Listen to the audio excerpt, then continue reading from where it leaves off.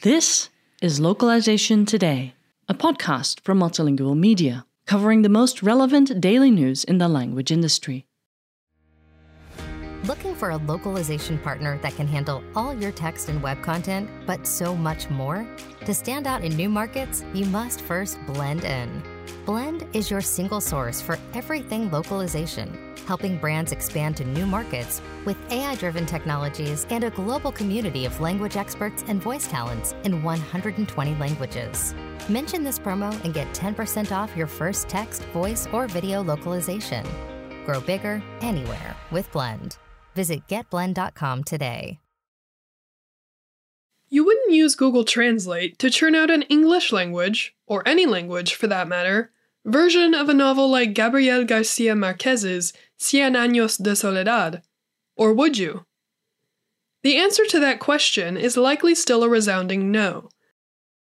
Although researchers have been fascinated with potential applications for machine translation in the field of literary translation, any serious challenge to human literary translators from machines is still a long way off, as the European Council of Literary Translators Associations put it in a 2020 report.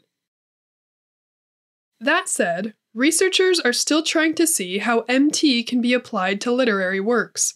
A recent study from researchers at the University of Massachusetts at Amherst attempted to reveal why MT usually falls flat compared to human literary translations.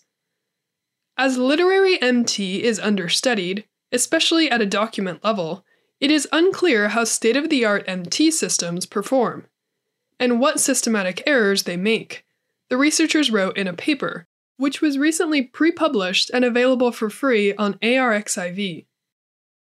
To shed light on some of the problems with literary MT, the researchers collected a corpus of non-English literary works that met the following criteria.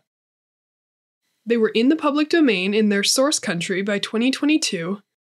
There were multiple human translations published in English, and they were published in an electronic format.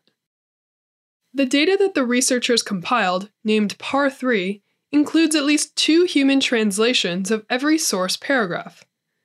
To test the efficacy of MT for literary uses, the researchers used Google Translate to create English versions of the source paragraphs and presented them, side by side, with the human translations, to 2 groups of readers, professional literary translators and monolingual English writers. Perhaps unsurprisingly, both groups overwhelmingly preferred the human translations. 84% of the time, human raters preferred human translations to the machine-translated version. The raters also shared insights that the researchers believe could be used to improve MT's potential for literary applications.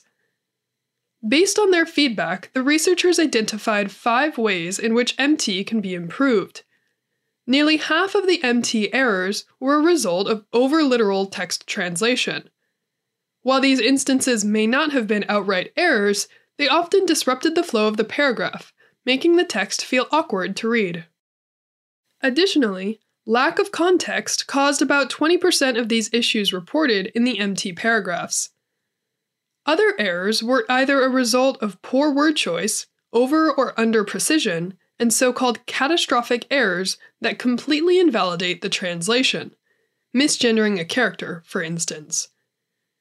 The raters also used these insights to create a GPT-3-based automatic post-editing model to adjust the machine-translated output.